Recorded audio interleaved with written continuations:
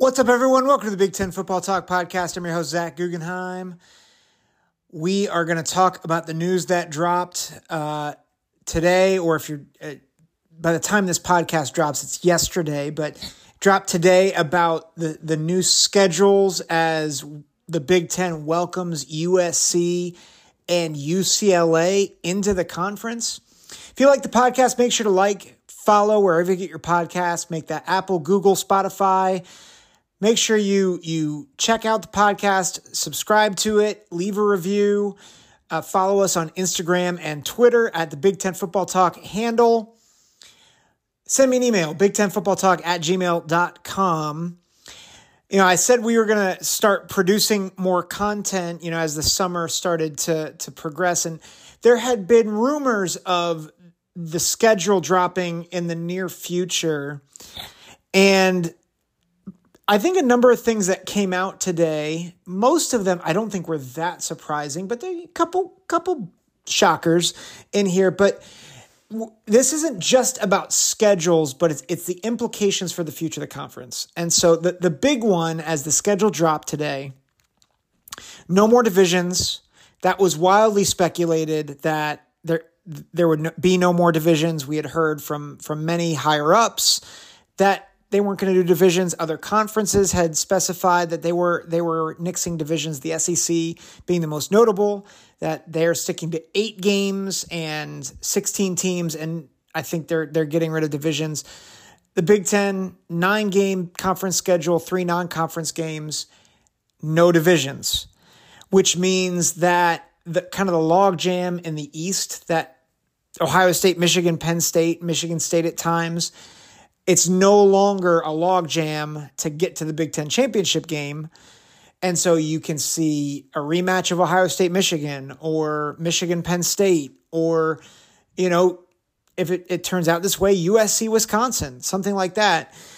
And so it really does, in some ways, help the conference title picture. It's going to be the 2 best teams, at least the 2 best in terms of record. Now, I think there's some things about that we'll talk about later. But the reality is you're going to get a lot more variation in the Big Ten title game. And you're going to get probably some better matchups, right? So like this past year even, and I don't mean this to any disrespect to Purdue, but Purdue was not the second best team in the conference this year. It was Ohio State.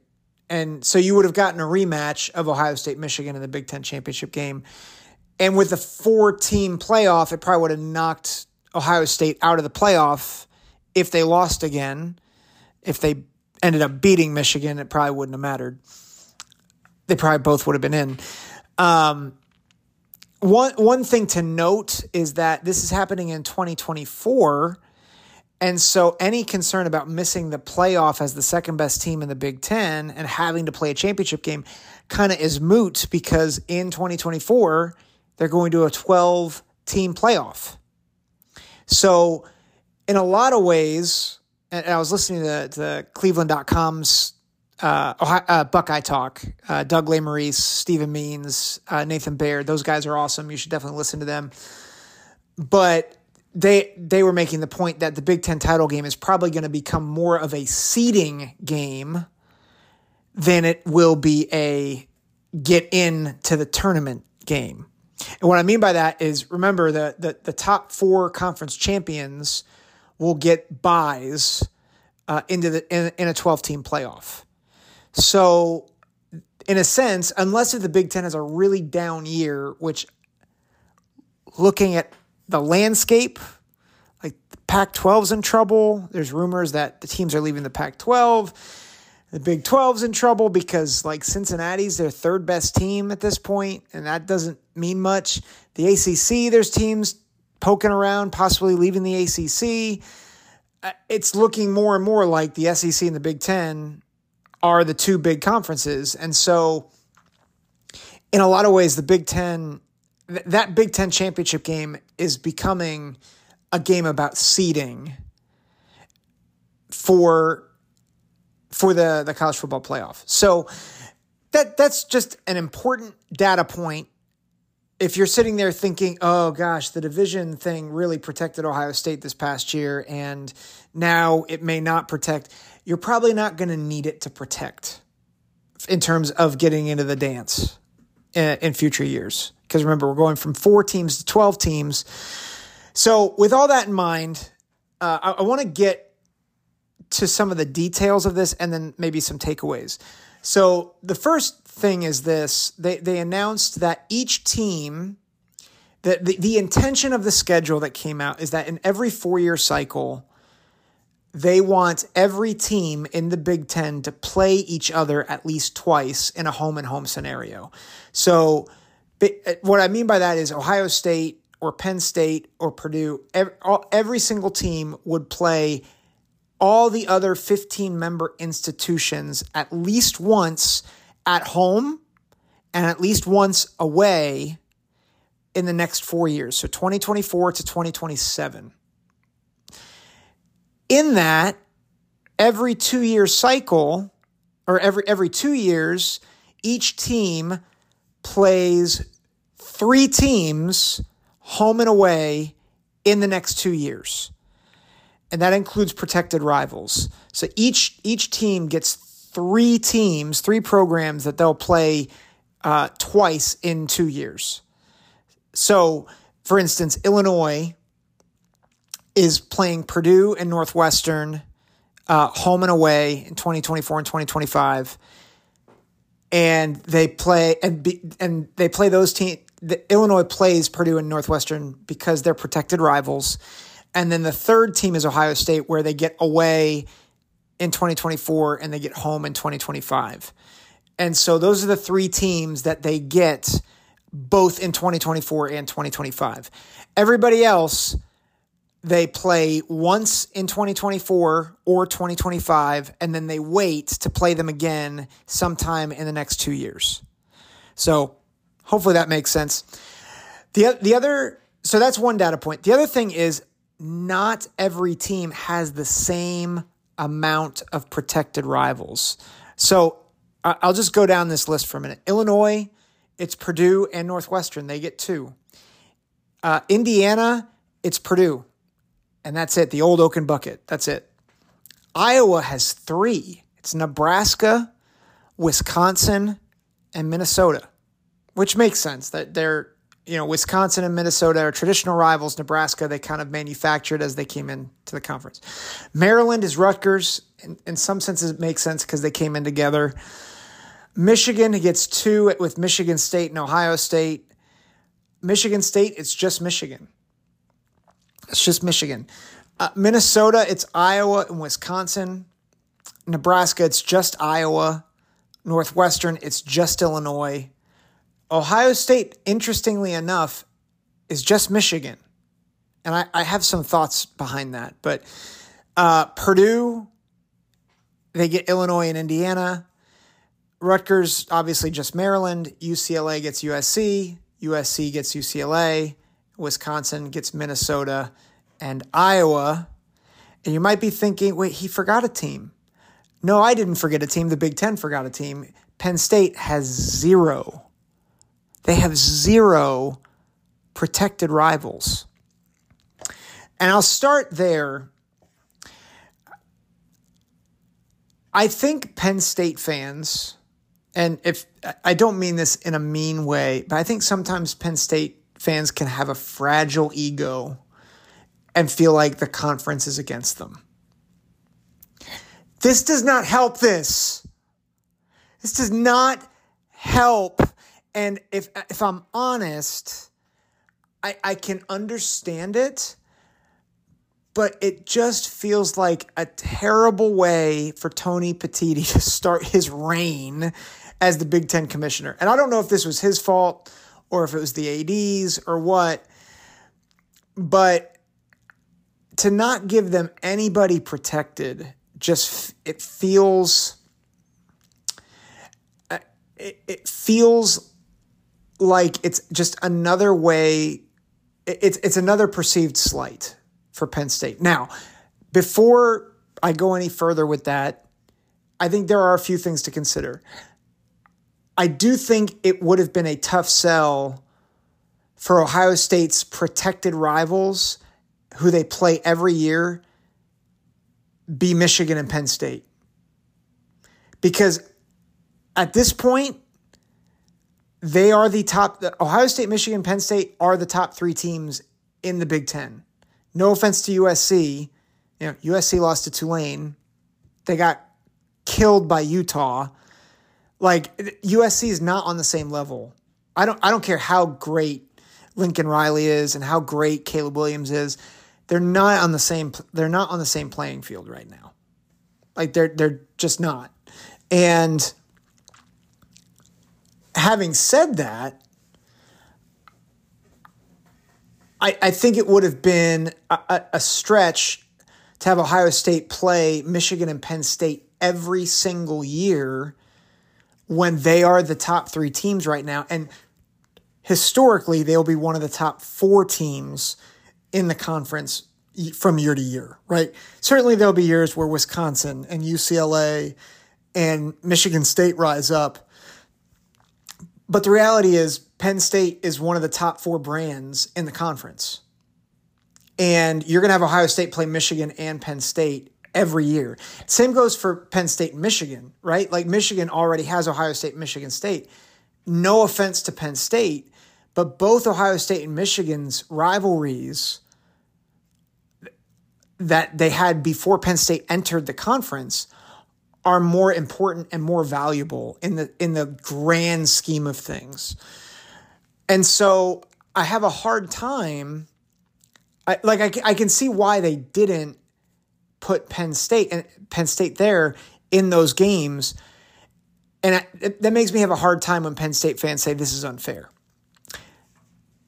Having said that, I think this could have been a really helpful way for Penn State to begin a new rivalry, right? Like, I think there could have been a natural way to connect Penn State maybe to Nebraska, because it would have made sense from an entry point way, right? Nebraska, Penn State. Penn State entered in the 90s, then Nebraska was the next team to enter in. I get that Nebraska hasn't tangled with Penn State much, but I think from a historical perspective, that would have made sense. I think they could have continued Penn State, Michigan State. Although that would have been tough for Michigan State just from a competitive nature. I think they could have done Penn State, USC, because no offense to UCLA, but out of USC and UCLA is the weaker program. USC and Penn State are much more like equals than USC, UCLA is. But I still think you'd want to protect USC, UCLA, obviously. But other than those three, every other team trying to set up a rivalry with Penn State, it doesn't really make sense. Maryland had a lot of bravado trying to, start something with Penn State. But I think Penn State fans would have felt disrespected if the rivalry was Penn State, Maryland, or Penn State, Rutgers. I think they would have felt I think there was in a lot of ways that it was a no-win situation for Penn State.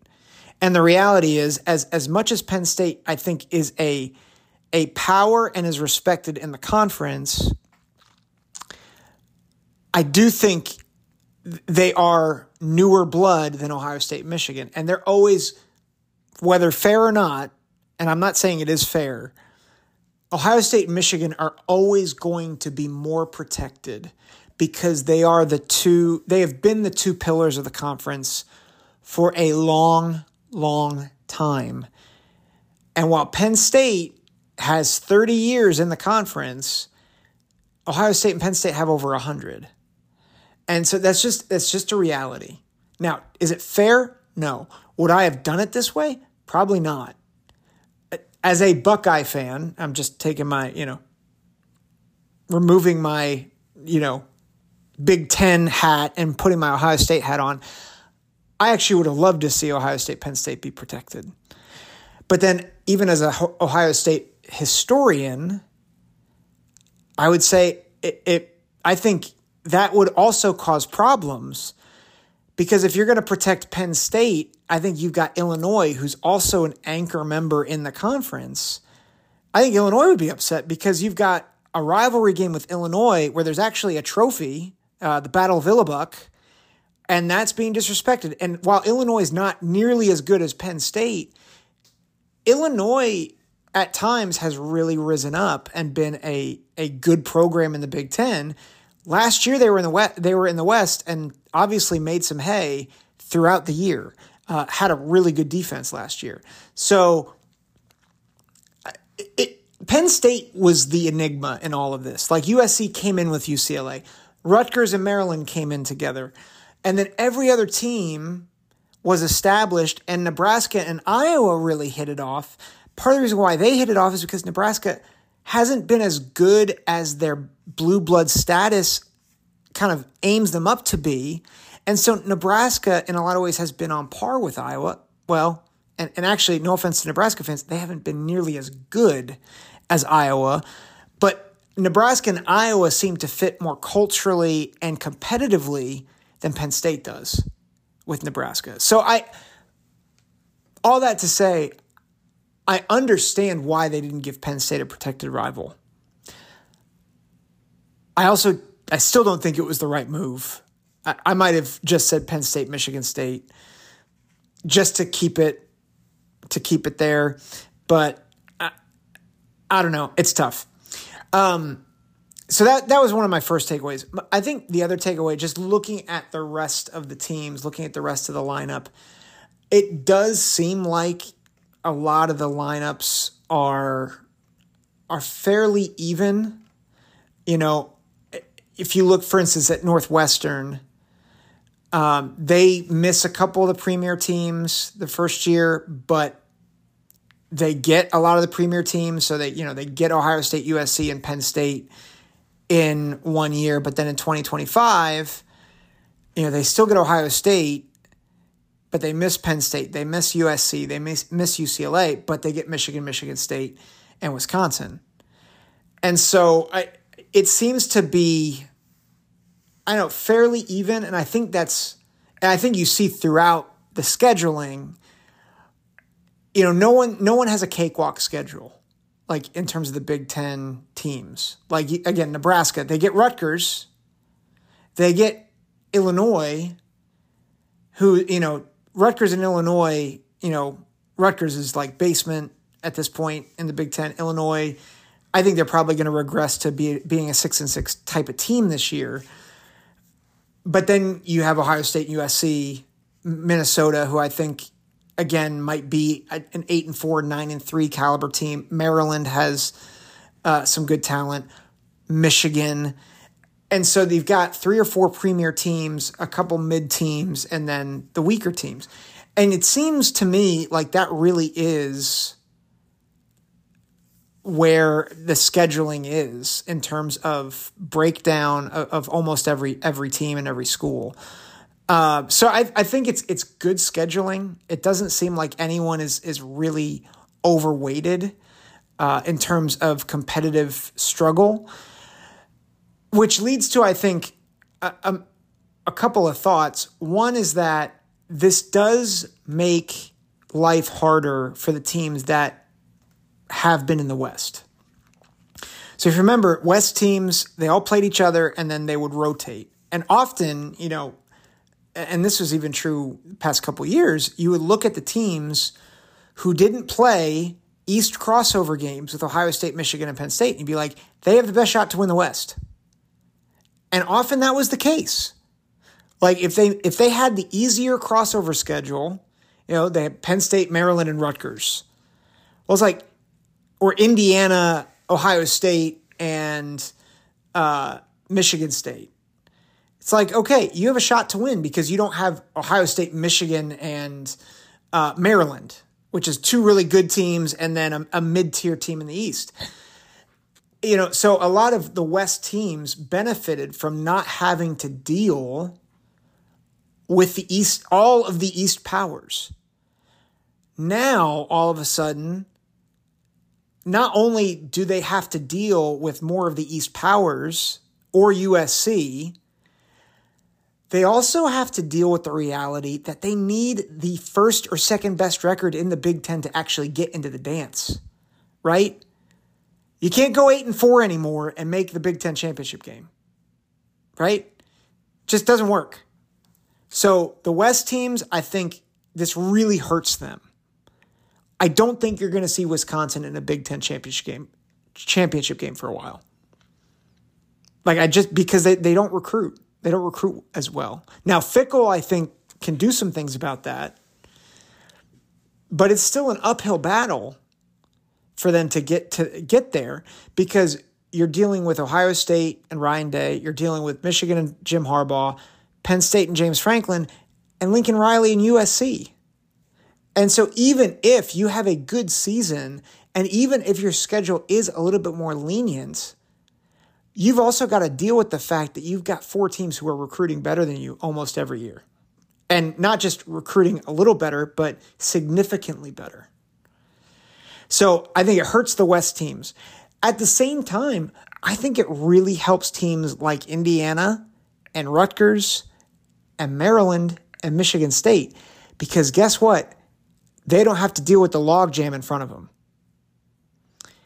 So looking even at the 2024 schedule for Rutgers, they still get, actually looking at Rutgers' schedule, it doesn't help them that much. They get Michigan, Penn State, Michigan State, and Ohio State. But look at Rutgers in 2025. They still get Penn State. That's not a protected game, but they get Penn State twice. But they get USC, and then it's Maryland, Purdue, Wisconsin, Indiana, Nebraska, Northwestern, UCLA. This is not me predicting that Rutgers will go 7-5 in 2025. But if you were to tell me what chance does Rutgers have in 2025 to maybe eke out 3 or 4 wins in the Big Ten, 2025 could be the year. They could possibly upset Maryland. They could possibly upset Purdue. They can beat Indiana. They could beat Northwestern. They could possibly beat Nebraska. That's depending on whether if Nebraska doesn't improve under Matt Rule, which I think they will. But Rutgers could get three wins in the Big Ten. They could get bowl eligible because then all they have to do is win, schedule easy in the non-conference. So it helps teams like that. It helps the teams in the East that were stuck behind the log jam of top 10 national teams in the East, right? Maryland, it really helps. It really helps Maryland. And so, again, in 2025, they have a more brutal schedule because they have to deal with Ohio State, Michigan, Penn State. All right, that's not, that's hard. But you look at their 2024 schedule, they get Rutgers, Michigan State, Purdue, USC, and Wisconsin at home. It's possible they go undefeated at home. And I know USC would be the toughest one and Wisconsin would be tough, but Maryland's got talent. And then their away schedule is Illinois, Indiana, Iowa, and Michigan. Could they go 8-1 in the Big Ten and sneak into the Big Ten championship game in 2024? I'm not projecting that. I'm not saying that's true, but it gives a team like Maryland a much better shot in certain years because they don't have to deal with Ohio State, Michigan, Penn State, and Ohio State, Michigan, Penn State, and Michigan State in the same year when they're all good. Now, USC most likely is going to be really, really good, right? Wisconsin is going to get better under Luke Fickell. But again, it really does help those, I think particularly the Michigan State, Maryland, Rutgers, and Indiana. It helps Indiana and Rutgers to be bowl eligible, like to get to bowl eligibility certain years. I think for Maryland and for Michigan State, it gives them more opportunity to be the dark horse in the conference. So I think that's a big deal. I think the other takeaway in all of this is, in some ways you're going to keep some of the tradition that the Big Ten really loves. At the same time, you're gonna get some really fun marquee matchups throughout the next couple years, right? So you're gonna get Michigan at USC in 2024. You're gonna get Michigan hosting UCLA, right? Penn State is gonna host USC. Like, that's crazy. They're gonna host their home schedule in 2024.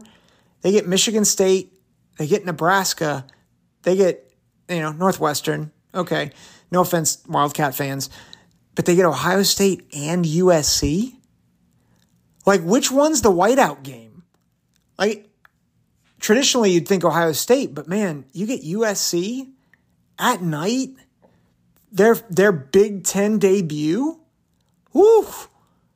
That's fun, man. That's really fun.